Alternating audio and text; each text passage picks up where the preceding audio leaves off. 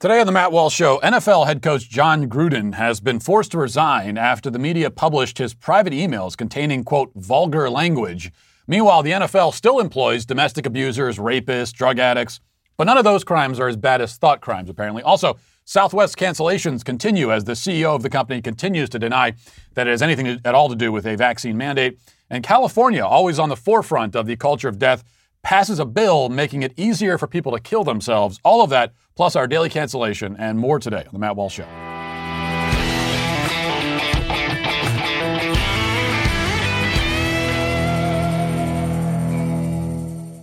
I think this is pretty simple. If you have people in your life who rely on you, as I do, as so many of us do, then you really need to have life insurance. If you don't have life insurance yet, you're going to wait and wait until it's too late. That's the tragedy of it. And why do that? Go to Policy Genius, and they can make it so easy for you by comparing quotes from over a dozen top insurers all in one place. Why compare? Well, you could save 50% or more on life insurance by comparing quotes with Policy Genius. You could save $1,300 or more per year on life insurance by using Policy Genius to compare policies. The licensed experts at Policy Genius work for you, not the insurance company, so you can trust them to help you navigate every step of the shopping and buying process. They have no ulterior motive. They're just trying to make it easier and more affordable for you. That kind of service has earned Policy Genius thousands of five-star reviews across Trustpilot and Google. And eligible applicants can get covered in as little as a week thanks to an award-winning policy option that swaps the standard medical exam requirement for a simple phone call. So many reasons to go to Policy Genius, so go there now, policygenius.com to get started right now. Policy Genius, when it comes to insurance, it's nice to get it right. So a few days ago, John Gruden, the now former head coach of the Las Vegas Raiders in the NFL, became the subject of intense scrutiny when it was revealed in a stunning report from the Wall Street Journal that he had sent an email 10 years ago making fun of someone's big lips. The recipient of the email, Bruce Allen, then president of the then Redskins, was not the target of the lips comment. Gruden was referring to a third guy, DeMaurice Smith, who's the executive director of the NFL Players Association. Does DeMaurice Smith actually have big lips? Well, if you were to compare Smith's lip circumference to the national average for his height and weight class, you'd probably discover that Gruden's claim was statistically correct. I imagine that my own lips would be on the north end of average as well. But the difference is that I am white and DeMaurice Smith is black. It would be at worst a childish insult to make that kind of physical observation about a white man. But if in reference to a black man, it is an act of jaw-dropping racism. That's the rule anyway, even if it doesn't make the slightest bit of sense at all. And this was just the beginning of Gruden's troubles. The public became aware of Lipgate because the NFL has been combing through 650,000 emails in connection with an investigation into misconduct in the Washington football team organization. Gruden was never a member of the Washington football team organization. He was never accused of misconduct. He wasn't even an employee of the NFL when the allegedly racist email was sent, but it was caught up in the dragnet. Why was it released? Out of the over 500,000 emails the league has reviewed, why was the spotlight shown on this one? Sent by a guy who was not being investigated and who, again, wasn't an NFL employee at the time. Why? Well, that question has yet to be answered, mostly because it has yet to be asked by the media.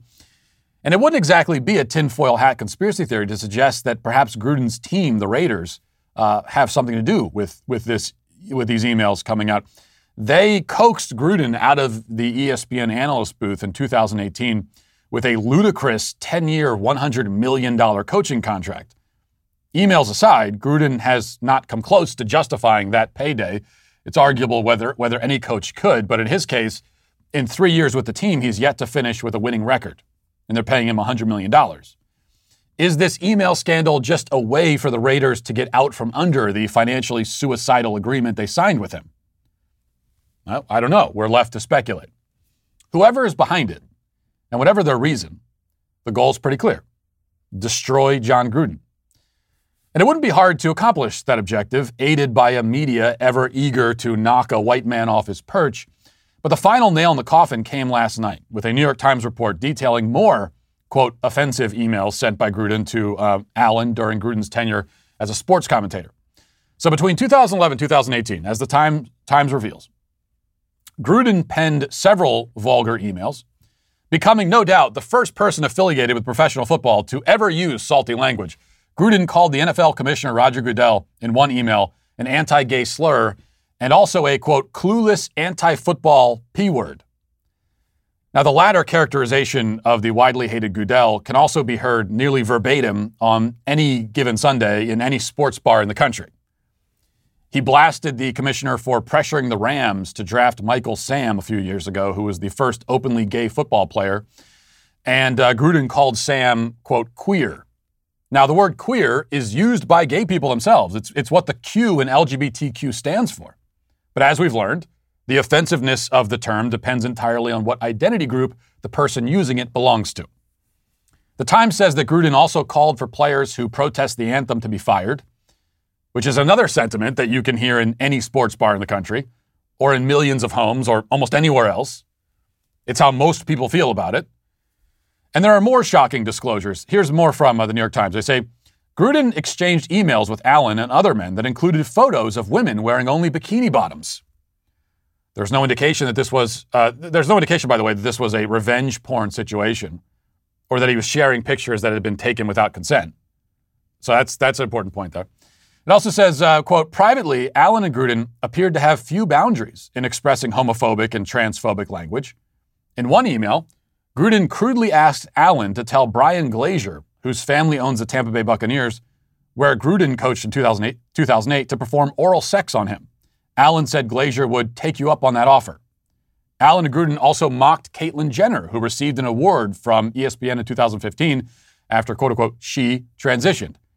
In an email from 2015, Allen and Gruden criticized a congressional bill that aimed to force the Washington franchise to change its name, which the team stopped using last year. Okay, so the takeaway from all this is that John Gruden is about as crass and vulgar as literally every man who has ever coached or played football and who isn't named Tim Tebow. He also has opinions about anthem protests, about Caitlyn Jenner, about Goodell's leadership of the NFL, that are shared by tens of millions of ordinary people. In spite of that, or maybe really because of it, Gruden was still forced to resign late last night. So he's gone. And with him gone, NFL locker rooms will now be almost entirely free of PG-13 language. We just need, every other player and coach to resign as well. So 1 down, 2,000 to go.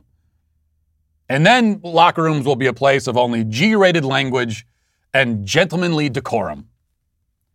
Speaking of those other people collecting paychecks from the NFL, it should be noted that among them, you'll find Tampa Bay Buccaneers cornerback Richard Sherman, who was arrested for domestic violence this past summer. Also Houston Texans quarterback Deshaun Watson, who has been accused of sexual assault by over 20 women. 20. Actually, I think it's like 23 the count is up to now. Also, you'll find Bucs wide receiver Antonio Brown, who's been accused of violence against women on multiple occasions, also settled a sexual assault lawsuit this past spring, and Kansas City Chiefs wide receiver Tyreek Hill, who pled guilty to punching and choking his pregnant girlfriend. I could go on. Indeed, the NFL is now, and has historically been, filled with violent criminals. The difference between Gruden's actions and that of Tyreek Hill or any of the other members of the NFL's all-convict squad is that Gruden's behavior was victimless. Okay, these were private conversations through email between men who clearly were not offended by the sort of jokes being told and language being used. Nobody was harmed in the writing of the emails. Nobody's feelings were even hurt because nobody else knew about it. These were private conversations. The same cannot be said of Tyreek Hill's battered girlfriend or any of the 20-plus women that Deshaun Watson has allegedly assaulted. But in our terminally confused culture and country, violent crimes do not weigh nearly as heavy as thought crimes, because that's what this is. This is the policing of thought crimes. Gruden harmed no one. He reserved his crass jocularity for private communications between friends. There is no reason why we ought to have been told what he said. And now that we have been told, there's no reason to be offended, because the conversations didn't concern us. And they were not intended for our eyes or ears. But all of that's beside the point for the cancel culture. If the cancel mob could develop the technology to read your mind, they would not hesitate to do it.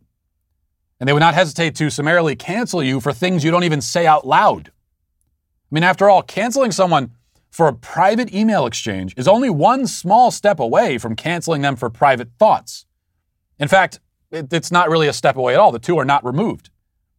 It is the thought that's being prosecuted by the pitchfork mob tribunal here. The fact that many of the thoughts Gruden shared and some of the words he used are common among ordinary people is precisely the point. The NFL higher-ups, they may have had their own self-serving, profit-motivated reasons for throwing him to the wolves, but for the wolves themselves, tearing him apart is meant to be a message to the onlookers. And the message is, stop thinking this way, or you're next. And yet, it still isn't quite as simple as that, because not all thought crimes are prosecuted the same.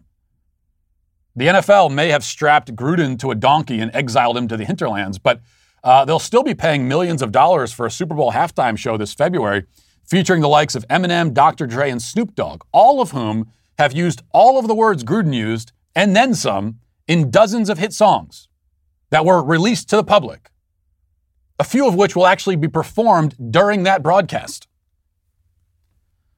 That's quite a disparity. The disparity, though, is due to the fact that bad thoughts are not the problem in and of themselves, right? It's the combination of identity and thought that determines what a person is allowed to think and say and what their fate will be. That's what this is about. The cancel mob will look at you and your identity, and they will decide what you're allowed to think and what you're allowed to say, even in private. And that will be judged entirely based on your identity. Gruden is a white man, and even worse, if his comments about the anthem and Biden are any indication, he's a right-wing white man. Or at the very least, he's certainly not a leftist white man. And that was his real crime. All the rest is pretense. Now let's get to our 5 headlines.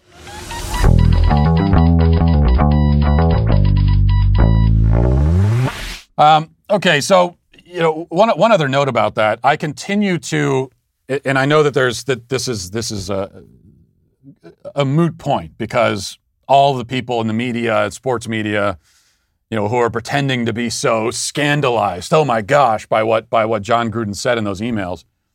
I know that again, it's pretense. That they are pretending. This is all theatrical. This is all performative. But taking them at face value for a moment, I once again invite any of them to release to give the public their Gmail passwords, so that we can comb through their emails and take a look and see if at any point over the last 10 years they have ever sent even a single private message to a friend or a family member where they used vulgar or offensive language. Now, I said this to Mark Lamont Hill, of course, a well-known race baiter. He was responding to me on Twitter where I made the point that, as I just did in the opening, that Gruden's vulgar comments were in private emails. The people who received the emails didn't care. Nobody else knew about them, so this is a victimless crime. And Gruden is getting canceled for thought crimes. And Mark Lamont Hill responded, he said, agreed. Being sarcastic, he says, I mean, what are the chances that a racist, sexist, and homophobic person would do anything improper in a leadership position? And why shouldn't a private company employ someone who has brought shame and disgrace? Libs, am I right? Now, of course, the problem with the way that he's presenting this is, first of all, John Gruden, he didn't bring the NFL shame and disgrace. Nobody knew about this. Shame and disgrace is something that happens in the public, in the public's eye. The only reason the public knows about these shameful emails is that the NFL told them. So he did not bring shame and disgrace to anyone. No one knew about it. And as far as, well, if he's saying these things in private, then probably he's acting improperly in his leadership position. Well, is he? He's been in a leadership position for this organization for 3 years. He was a coach before that. So if he's actually done wrong things, if he has in fact acted improperly in his position, then why aren't we just being told that? If that was the case, they'd tell us that. But no, by all indications, he has behaved perfectly fine. These are just his private thoughts. And even though he's reserving that for private and not publishing it, still he's being canceled for it. But even so, I said to Mark Levine, I'm still waiting for the response, but I invited him to just, he could send it to me or he could put it out on Twitter. Either way, give us your Gmail password. And we'll go through, and we'll keep it to a decade. We won't look back any farther than that, I promise. But we'll keep it to a decade, and we'll look back a decade and see, have you ever said anything in your private communications? And you know what? Show us your text messages as well, while we're at it. Do you really want to claim that? Does anyone? All the people pretending to be offended, do any of them want to claim that over the course of 10 years, they have never said anything offensive through text message or email at all? If you want to, anyone who wants to make that claim, just step up and say so. But then put your money where your mouth is. Prove it. Let's see.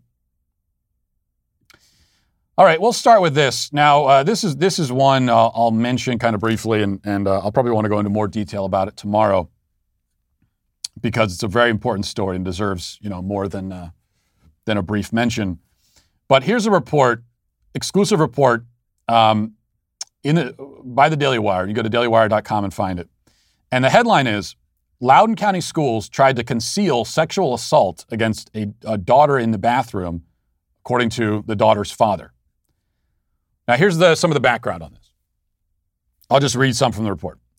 It says, on June 22nd, Scott Smith was arrested at a Loudoun County, Virginia school board meeting, a meeting that was ultimately deemed an unlawful assembly after many attendees vocally opposed a policy on transgender students. What people did not know is that weeks prior, on May 28th, Smith says a boy allegedly wearing a skirt entered a girls' bathroom at nearby Stonebridge High School, where he has sexually assaulted Smith's 9th grade daughter. Juvenile records are sealed, but Scott's attorney, Elizabeth Lancaster, told the Daily Wire that a boy was charged with 2 counts of forcible sodomy, 1 count of anal sodomy, and 1 count of forcible fellatio related to an incident that day at the school. As a result of the viral video showing his arrest, Smith became the poster child for what the National School Boards Association has since suggested as potential domestic terrorism. That is, a white, blue-collar male who showed up to harangue obscure public servants on his local school board. Now, there's a lot more to this story. Now, I would again encourage you to go to dailywire.com and read it for yourself. I can't read the entire thing here. But the important points to note here are that allegedly a girl was raped in a bathroom during school hours, in a girl's bathroom by a male. Allegedly, the male was wearing a skirt at the time. Now, there's no indication that he identifies as trans, I believe, but that's totally irrelevant to the point. And it's especially irrelevant to the point that Loudoun County schools wanted to, this is according to the father, they wanted to handle this in-house. I mean, a rape of a student, they wanted to keep that in-house. So just right in line with the kinds of sexual assault cover-ups that we've seen in so many other institutions, including in the public school system. This is not the first time that this kind of thing has happened in public school, where there's been a sexual assault in a public school, either student against student or teacher against student. And it's certainly not the first time that a public school has said, well, we're going to handle this in-house. Why do they want to handle it in-house? Well, for all of the obvious reasons, including the fact that when this happened, the school board and the school system, they were in the process of trying to push this trans bathroom policy through. And they wanted to be able to claim, as they just went ahead and claimed anyway, that there's been no assaults in the bathroom at all by males against females, which was a lie. And to make all of this even worse, if it could possibly get worse, this father who was, understandably, I'm not sure I have the word to describe what he must be. I was going to say furious, but I think something even more, a word even more severe is probably needed here. This father, enraged, he goes to the school after this happened. The parents were contacted and they were told that, there was an incident. And he shows up there and they're trying to downplay it. And he gets extremely upset and starts, yelling and everything like any father would. And then he shows up to the school board meeting when they're talking about putting a policy in place to officially codify this. Let's mix males and females in the restrooms because we know how well that goes. And he gets really upset there and he's yelling. And then he gets into some kind of minor altercation with somebody else and he gets arrested. And that case specifically, when we hear about violence at school board meetings, there has been almost none. With rare exception, and one of the rare exceptions was this case. So the media uses this case of a distraught, angry father whose daughter was raped in a bathroom, and it was covered up, reacting as any father would to that. They use that as one of this case, without any of the details. All they're telling us is this man's reaction at the school board meeting. They're using this as a justification to label all parents at school board meetings, including Scott Smith, domestic terrorists. It is unspeakably evil. All of it, the whole story. From what this guy, this male allegedly did, to how the way the school handled it, and the school board knowing what happened to this man's daughter, they still push this policy through. And why do they push it through? Because they don't give a damn about the safety of kids. You really got to understand that if you're sending your kids to public school, this is not hyperbole. The people running these schools, they do not care about your child's safety. They don't care. Do you think any of the people on this school board lost any, after pushing a policy through to put males into female lockers, when we know, allegedly, that at least one girl had been raped recently? You think they lost any sleep over it? You think they're worried at all? You think they care in the slightest? No.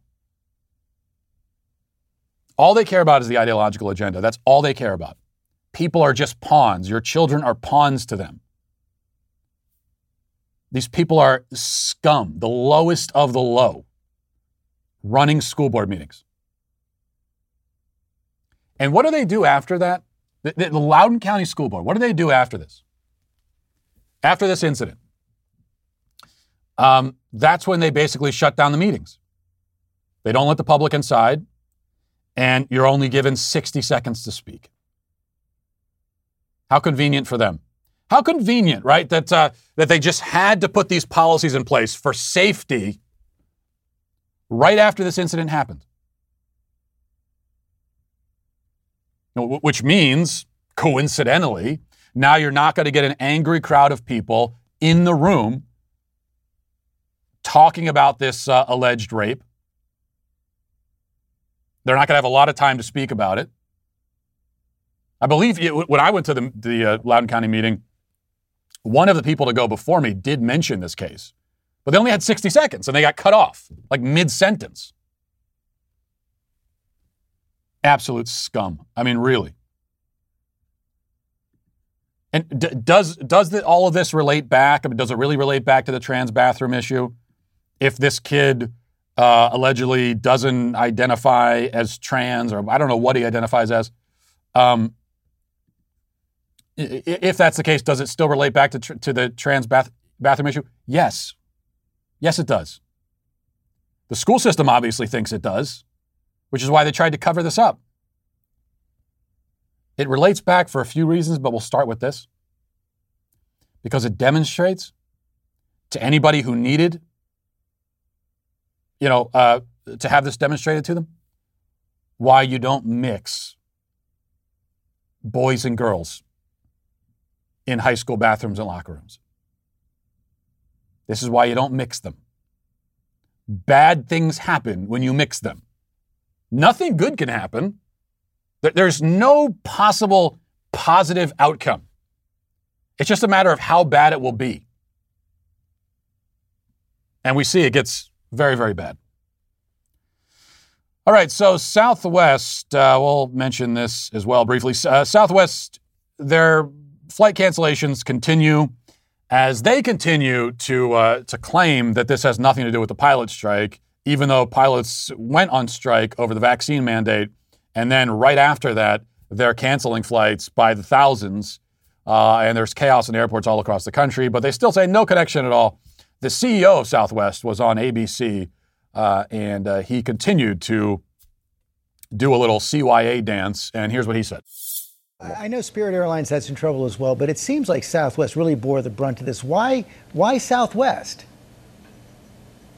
Well, I think it's what I said. I think over half of our fleet touches the state of Florida. We have a linear route system. We're just different. And, I can't really speak to what their issues were or weren't. Everyone was impacted on Friday, and everyone was impacted in a very big way. Seeing a lot of people invested in this idea that this is somehow related to vaccine mandates. There's just no evidence of that. As I said, and as Captain Murray said, our people are working very hard. They're doing a great job. I'm very proud of them, and especially when we get into a difficult situation like this, they're also delayed. They're also ending up in places that they didn't expect. So, no, our people are doing a phenomenal job. And the vaccine mandate obviously is controversial, and it's not anything that I wish for our company. This is a government mandate. It's a presidential order. And we're doing our best to comply with that according to the deadlines that have been set. We're not going to fire any employees over this. We're urging all of our employees to get vaccinated. If they can't get vaccinated, we're urging them to seek an accommodation. So, we'll do everything we can to support our people here. To seek an accommodation, what exactly does that mean? Because the policy says that there really are no accommodations. You have to get vaccinated. So this, to me, seems to be just a bald-faced lie, which is, and this is the narrative that Southwest has settled on, and we know this is how lies work. They have a snowball effect. When you tell the first lie, then you got to tell another lie. You got to keep lying. And then you get to a point where now you definitely can't tell the truth because now you'd be confessing not just to one lie, but to 1,000 lies, all the other lies that you told because of the one lie. And so they decided at the very beginning to not be honest about why this was happening. And that's what they're going to stick to. But it defies all common sense that there would be no relation whatsoever. He uses the excuse, you heard, I think, some of it there in the clip, but in a longer interview, he says that a lot of this goes back to Florida and there were some air traffic control, it was grounding flights in Florida, and it was weather related and everything. But that doesn't get around the fact that no other airline was canceling. It was like, in terms of cancellations, Delta versus Southwest, it was something like 3 to 1,500 in a day. I don't know. Are Southwest planes especially susceptible to bad weather? Is that the case? Because if that's the case, then please tell me that so I can take that into account the next time I'm deciding what airline to take when I got to fly somewhere. Or maybe, maybe this is a weather phenomenon that only targets Southwest planes. It's a very unique phenomenon, but this does happen sometimes. Could be a giant tornado or something that kind of chooses based on the color of the plane. I don't know. It's science. So that's possible, or this is all total, complete nonsense. From people who have no problem lying to you, just like the Loudoun County School Board. They're all cut from the same cloth. They have no problem lying to you for two reasons. Number one, they think that it's for the best. Ends justify the means. And for the Loudoun County School Board, the end was pushing the transgender bathroom policy For this, it's pushing vaccine mandates. And when your ideology is grounded in moral relativism, then this is what you're going to ascribe to this idea that ends justify the means. And if the means are simply lying, well, who cares about that? And they'll go much further than lying if they need to. So that's one reason. The other reason is that they simply don't believe that you are owed the truth. You as some peon, some mere passenger, some mere customer, some mere parent on a school board. You're not owed the truth. They don't owe it to you. All right, let's move now to this. Going back to the sports world, unfortunately, Greg Popovich is the head coach of the Spurs. And for some reason, he had some thoughts about Columbus Day that he wanted to share while he's, you'd think we want to talk to him about basketball. That's really his only area of expertise. But he wanted to talk about Columbus Day, too. And this is what he had to say. I'm a little confused about our city and why it's Indigenous Peoples Day / Columbus Day. Columbus? I mean, he initiated a New World genocide. That's what he did. And beginning with him and what he set in motion and what followed meant the annihilation of every indigenous person in Hispaniola, which was Haiti and the Dominican Republic today. That's what he did. He took slaves, he mutilated, he murdered, and they're gonna say slash and honor him. Well, I got to give the San Antonio Independent School District a little bit of credit because at least they added Indigenous Peoples Day along with it, and that's a step in the right direction. But what the hell is Alamo Heights thinking? It's Columbus Day. That's why they're off on Monday? Maybe there's something I'm missing and I'm ignorant, but it makes me feel like they're living in a phone booth and they're educating our kids. Columbus Day? And we're going to honor that. And it's no knock on Italian Americans. That's a silly argument.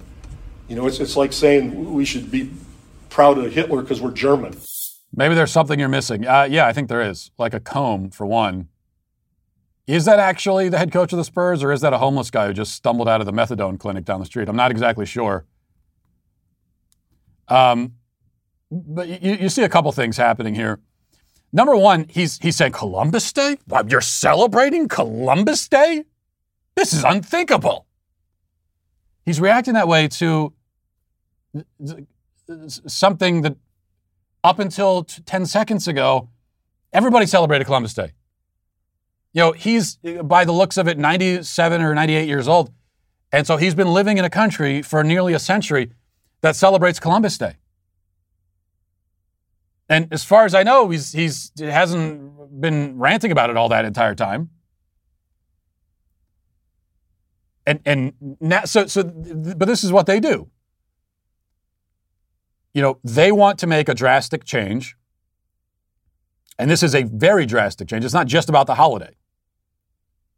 But rather than celebrating Columbus and the European settlers and pioneers who came here and brought civilization to these shores and are among the founders of the civilization that we currently live in, rather than celebrating them, we're not going to celebrate them anymore. We're going to celebrate the indigenous people. Even though, as I reviewed yesterday, no one has really explained what exactly we're celebrating about these indigenous people. What are we celebrating? But wherever you fall on that, this is a drastic change in our culture. Only the left, and he's a member of the left, they'll never really admit that they're proposing a change at all, let alone a drastic change. We're doing something a certain way for years and years and decades. And then they come along and say, you know what? No, we're going to do it this other way now. And the moment they say that,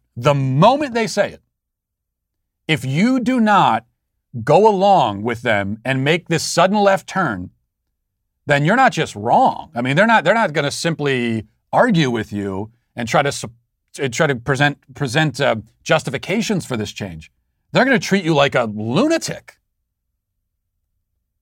I mean, you're doing what people have always done for years, and they're proposing a whole new thing.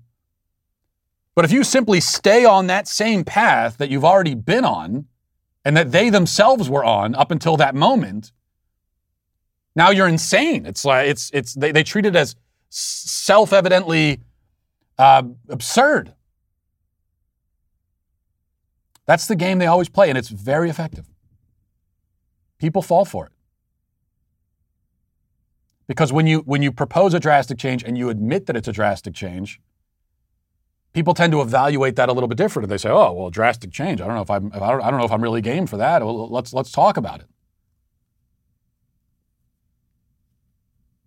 But when you act as though your new proposed path is, well, clearly we should be doing this instead.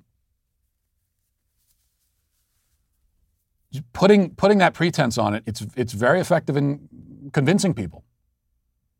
Or if not convincing them, then scaring them into silence.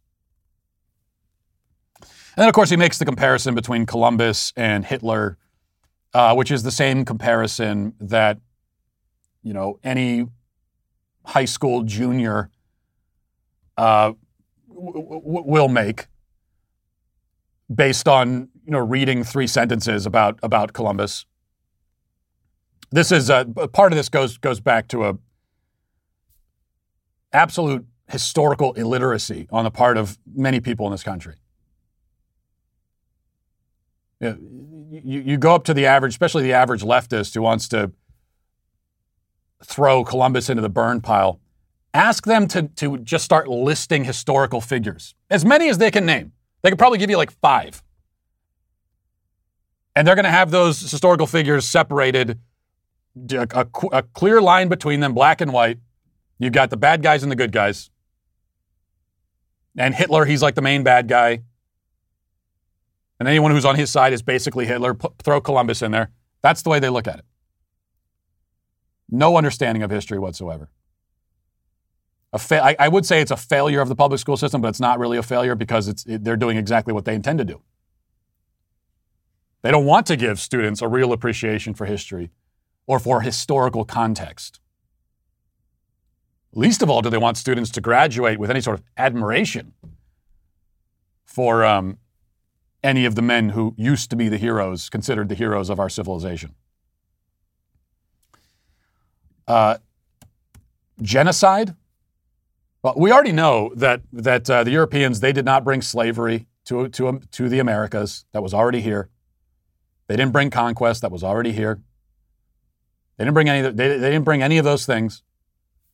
Did they bring genocide? No, they didn't. I mean, archaeologists are still digging up mass graves of various Indian tribes from pre-contact times, like hundreds of years before any European ever showed up here. There were entire tribes being wiped out. Who was responsible for that? Was it the Europeans? Were they sneaking over here unbeknownst to anybody? So they didn't bring that either. And as far as celebrate, the thing is, in other countries, Columbus is not a villain, despite how he's portrayed. But there are countries in this world, non-Western countries, that without any embarrassment will celebrate truly villainous historic figures because those historical figures are, the founders of their culture. Genghis Khan, for example. I mean, there are statues to Genghis Khan in Mongolia. Genghis Khan, who was such a prolific rapist that, whatever, a third of the world is related to him right now, whatever the number is. I mean, this is a guy who is responsible for the slaughter of millions of people without using bombs or guns. And they have no shame about it, no embarrassment whatsoever. That's who Genghis Khan was, but he's their founder, he's their historical hero, and they honor him. Columbus was not Genghis Khan, not even close. But in the West, we're the only ones who have this kind of embarrassment about our historical figures. Let's see, one other quick note here. It says from the Daily Wire, it says California Governor Gavin Newsom on Tuesday signed a bill to streamline the assisted suicide process for terminally ill patients who wish to end their own lives. The bill will slash the current 15-day waiting period for patients to get the legal drugs to a mere 48 hours. The law also requires healthcare providers to post their physician-assisted suicide policies on their websites. So they already had assisted suicide, but Gavin Newsom, he looked at it and he said, the real problem here is that people aren't able to kill themselves quickly enough. Just think about that for a second. The 15-day waiting period, to have assisted suicide at all is barbaric. But with the 15-day waiting period, the point is you're giving people some more time to think about what they're about to do because you're making a choice you cannot take back. And Gavin Newsom is saying, no, give them less time to think about it. What could possibly be the non-horrifying reason for that? You just want to you want these people gone. All right, you're done. Let's just get you out of here. Let's get you off of the earth. That's the attitude. And we don't have time to get into all the problems with assisted suicide. Assisted suicide, which in and of itself is kind of a euphemism. But maybe we shouldn't have to go any beyond this point. That this is a total inversion of medicine and a corruption and perversion of the medical profession. Doctors traditionally in the Hippocratic Oath are swearing to do no harm. And whether they take any official oath or not, that's supposed to be the idea behind medicine. It is to treat and cure and heal. Destroying a life is not treating it. It's certainly not curing or healing it. You don't treat someone's body by destroying it, by poisoning it. And so you have turned medicine on its head when doctors become dealers of death. And yet, of course, even without assisted suicide, we know that that's already the case all across the country because that's what abortionists do, who call themselves doctors. But it is not a positive trend. To have a doctor in one room, he's got a patient with cancer, and that patient wants to stick around and fight it. And so he's trying to help that person overcome and trying to treat their illness. Then he goes over to the next room and he's helping that person kill themselves. To have this kind of schizophrenic approach to medicine is not a positive development at all. All right, let's get to our YouTube comments. This theocratic fascist dictatorship is on its way. Daily cancellations are the law and order of the day. We're the sweet baby gang.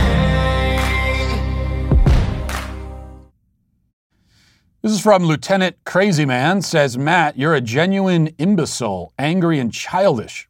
I listen to arguments from you, but it hurts my brain trying to decipher the flatulence that comes from your mouth. I don't know if this is supposed to be a joke because you spelled imbecile, I-M-B-A-C-I-L-E. Imbecile? Matt, you damned imbecile? I will never get over that's always going to be hilarious to me when someone tries to call you stupid and misspells it in the process. So thank you for that. I'm going to give you the benefit of the doubt and say this was a joke on your part. Nicholas the Caged says, you don't like dogs and flying makes you anxious. Matt, if you didn't have kids, I'd wonder if you were even a man. But no, I think disliking flying, that's quite, I have a manly reason for it. The reason I don't like flying, the anxiety comes from the lack of control. That's why I have no anxiety about driving, even though statistically, we all know driving is significantly more dangerous. I mean, you're way more likely to die in the car than you are on a plane.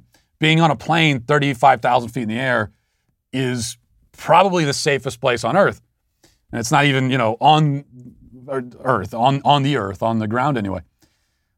And I recognize all that, but I still don't feel like I have control, and that's where the anxiety comes from. It's my desire for control. Let's see. Jack says, on the topic of Indigenous Peoples Day, it really says something about our cultural decay that we choose to celebrate the conquered rather than the conquerors, a good microcosm for the victimhood culture that plagues our society. Yeah, it is kind of interesting. One of the things that we always hear is that when it comes to tearing down the Confederate statues, the people who support that, what's one of the things they always say? They always say that, well, why are we celebrating losers? They're the loser. They lost the war. Well, in the Indian War, in the battle of civilizations, the indigenous people lost. Could you apply that same logic there?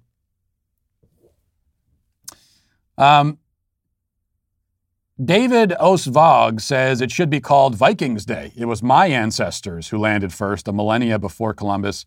Yeah, of course we hear about Leif Erikson and everything, but but he didn't establish lasting colonies in the New World. So it didn't have the same history-shaping, civilization-changing effect. Still quite. I'm impressed with anyone back in history able to get on a ship without any modern navigational equipment whatsoever and go from point A to point B and not die in the process. I'm impressed by all of that personally, but there is a significant difference. And finally, another comment says, very few natives were violent to each other.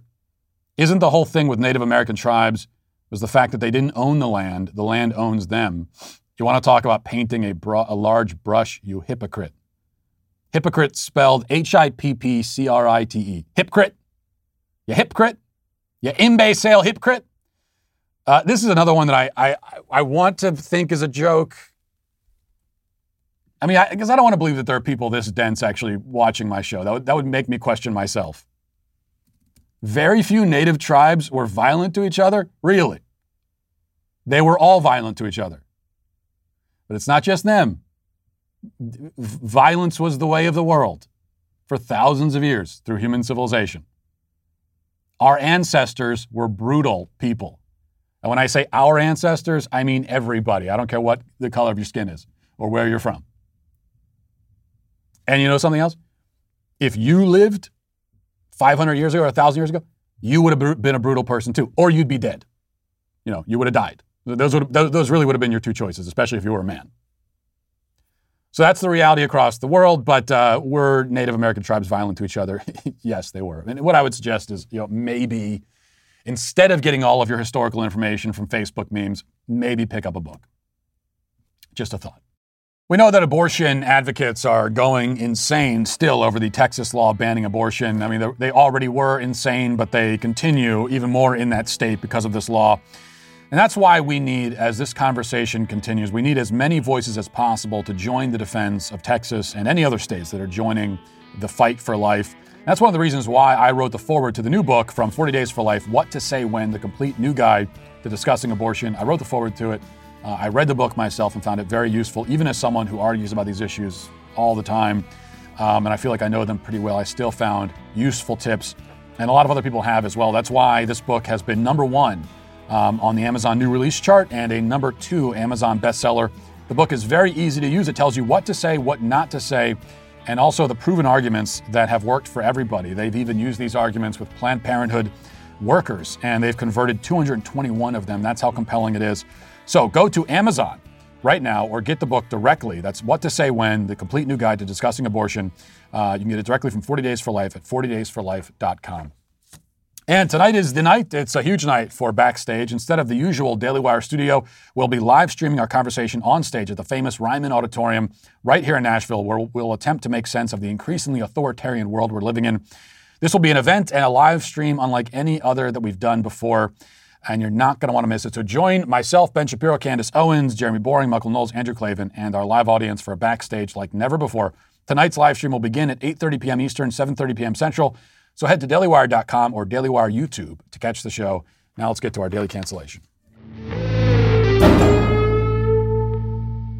So today for our daily cancellation, we must pick on some random sap who wrote a letter seeking advice from a New York Times columnist, which should give you an idea of just how clueless and desperate this person really is. But our purpose is not simply to mock this person. That's part of the purpose, yeah. But the larger purpose is to talk about the deeper societal issue that this person's attitude is symptomatic of. So, writing to advice columnist Roxanne Gay, a person named Britt from Indianapolis poses this quandary. Britt says, I am 27. In the last year, I landed my dream job. My job has purpose. My skills and qualifications are used and challenged. My coworkers and supervisors are unparalleled, but alas, 40 hours a week is not sustainable. I have hobbies.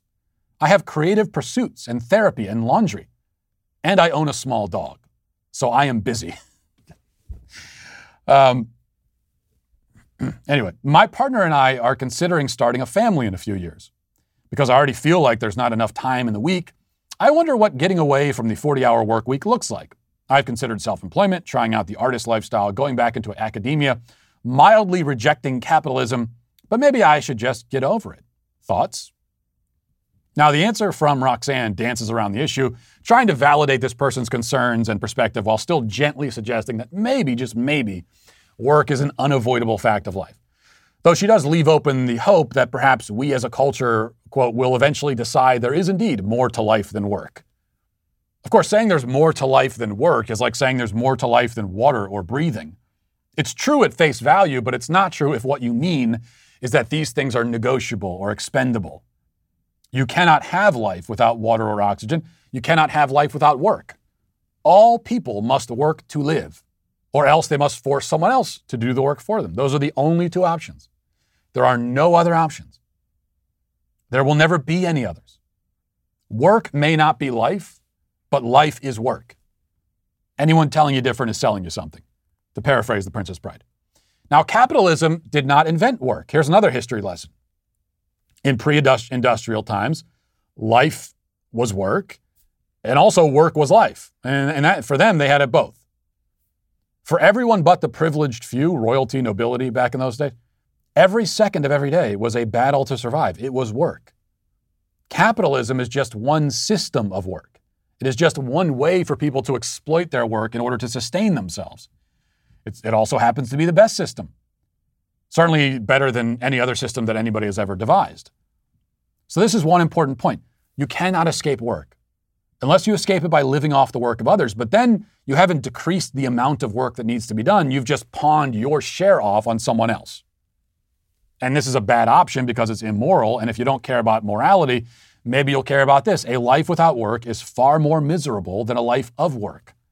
To be unproductive, to reap the fruits of labor that you didn't participate in, to have striving and effort and ambition removed from your life entirely, that's a recipe for despair. Check in with jackpot lottery winners sometime and see how happy they really are. Or welfare recipients, or unemployed adults who live at home with their parents. These are not joyful people. You could be satiated in a life like that. You could be numb and comfortable, but joy comes from striving. There's no other way to find it. So that's the first point. The second, obviously, is that 40 hours a week is really not that much at all. 40 hours a week leaves you 16 hours a day during the week and 48 hours on the weekend.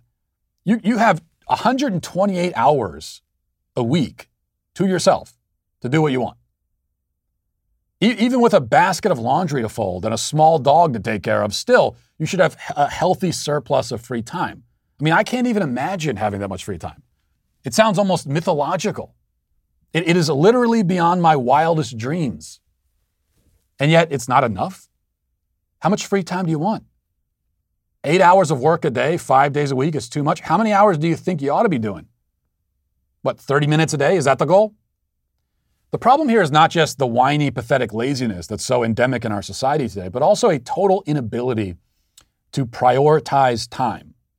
This is also endemic, and we all, suffer from this to one degree or another.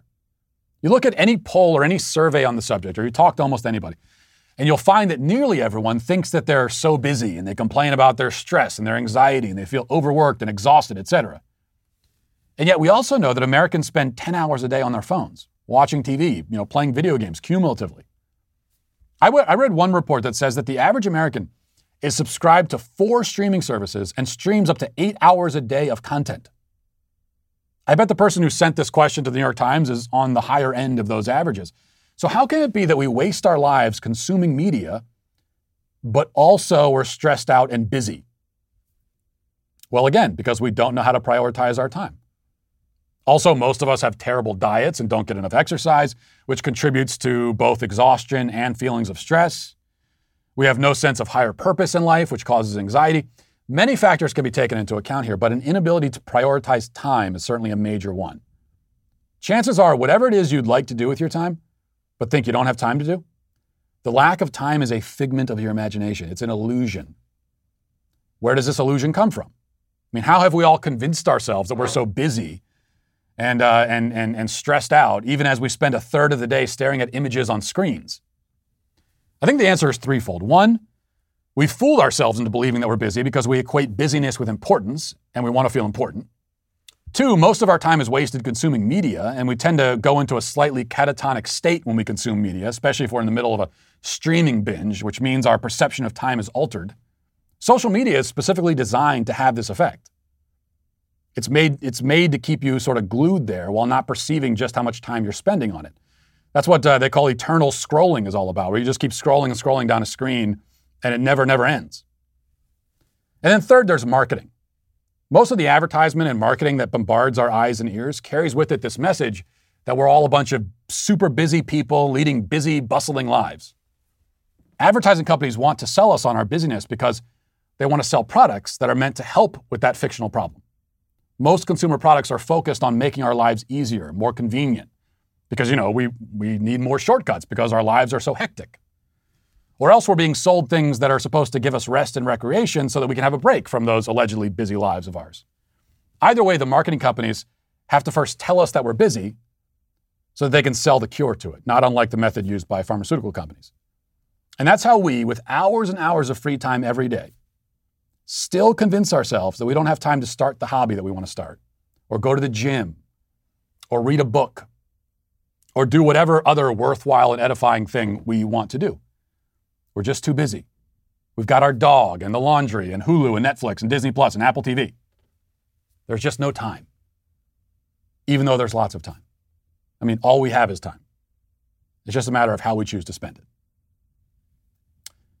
And so that's my advice to that person who sent the question to the New York Times columnist. But even after giving the advice, I still have to say to them that they are canceled. And we'll leave it there for today. Thanks for watching. Thanks for listening. Have a great day. Godspeed.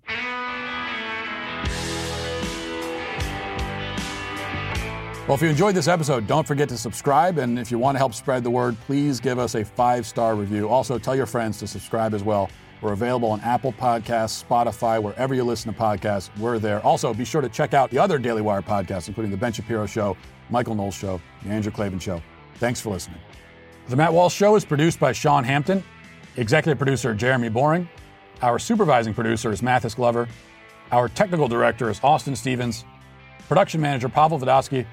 The show is edited by Ali Hinkle. Our audio is mixed by Mike Coromina. Hair and makeup is done by Cherokee Hart. And our production coordinator is McKenna Waters. The Matt Walsh Show is a Daily Wire production, copyright Daily Wire 2021. If you prefer facts over feelings, aren't offended by the brutal truth, and you can still laugh at the insanity filling our national news cycle, well, tune in to The Ben Shapiro Show. We'll get a whole lot of that and much more. See you there.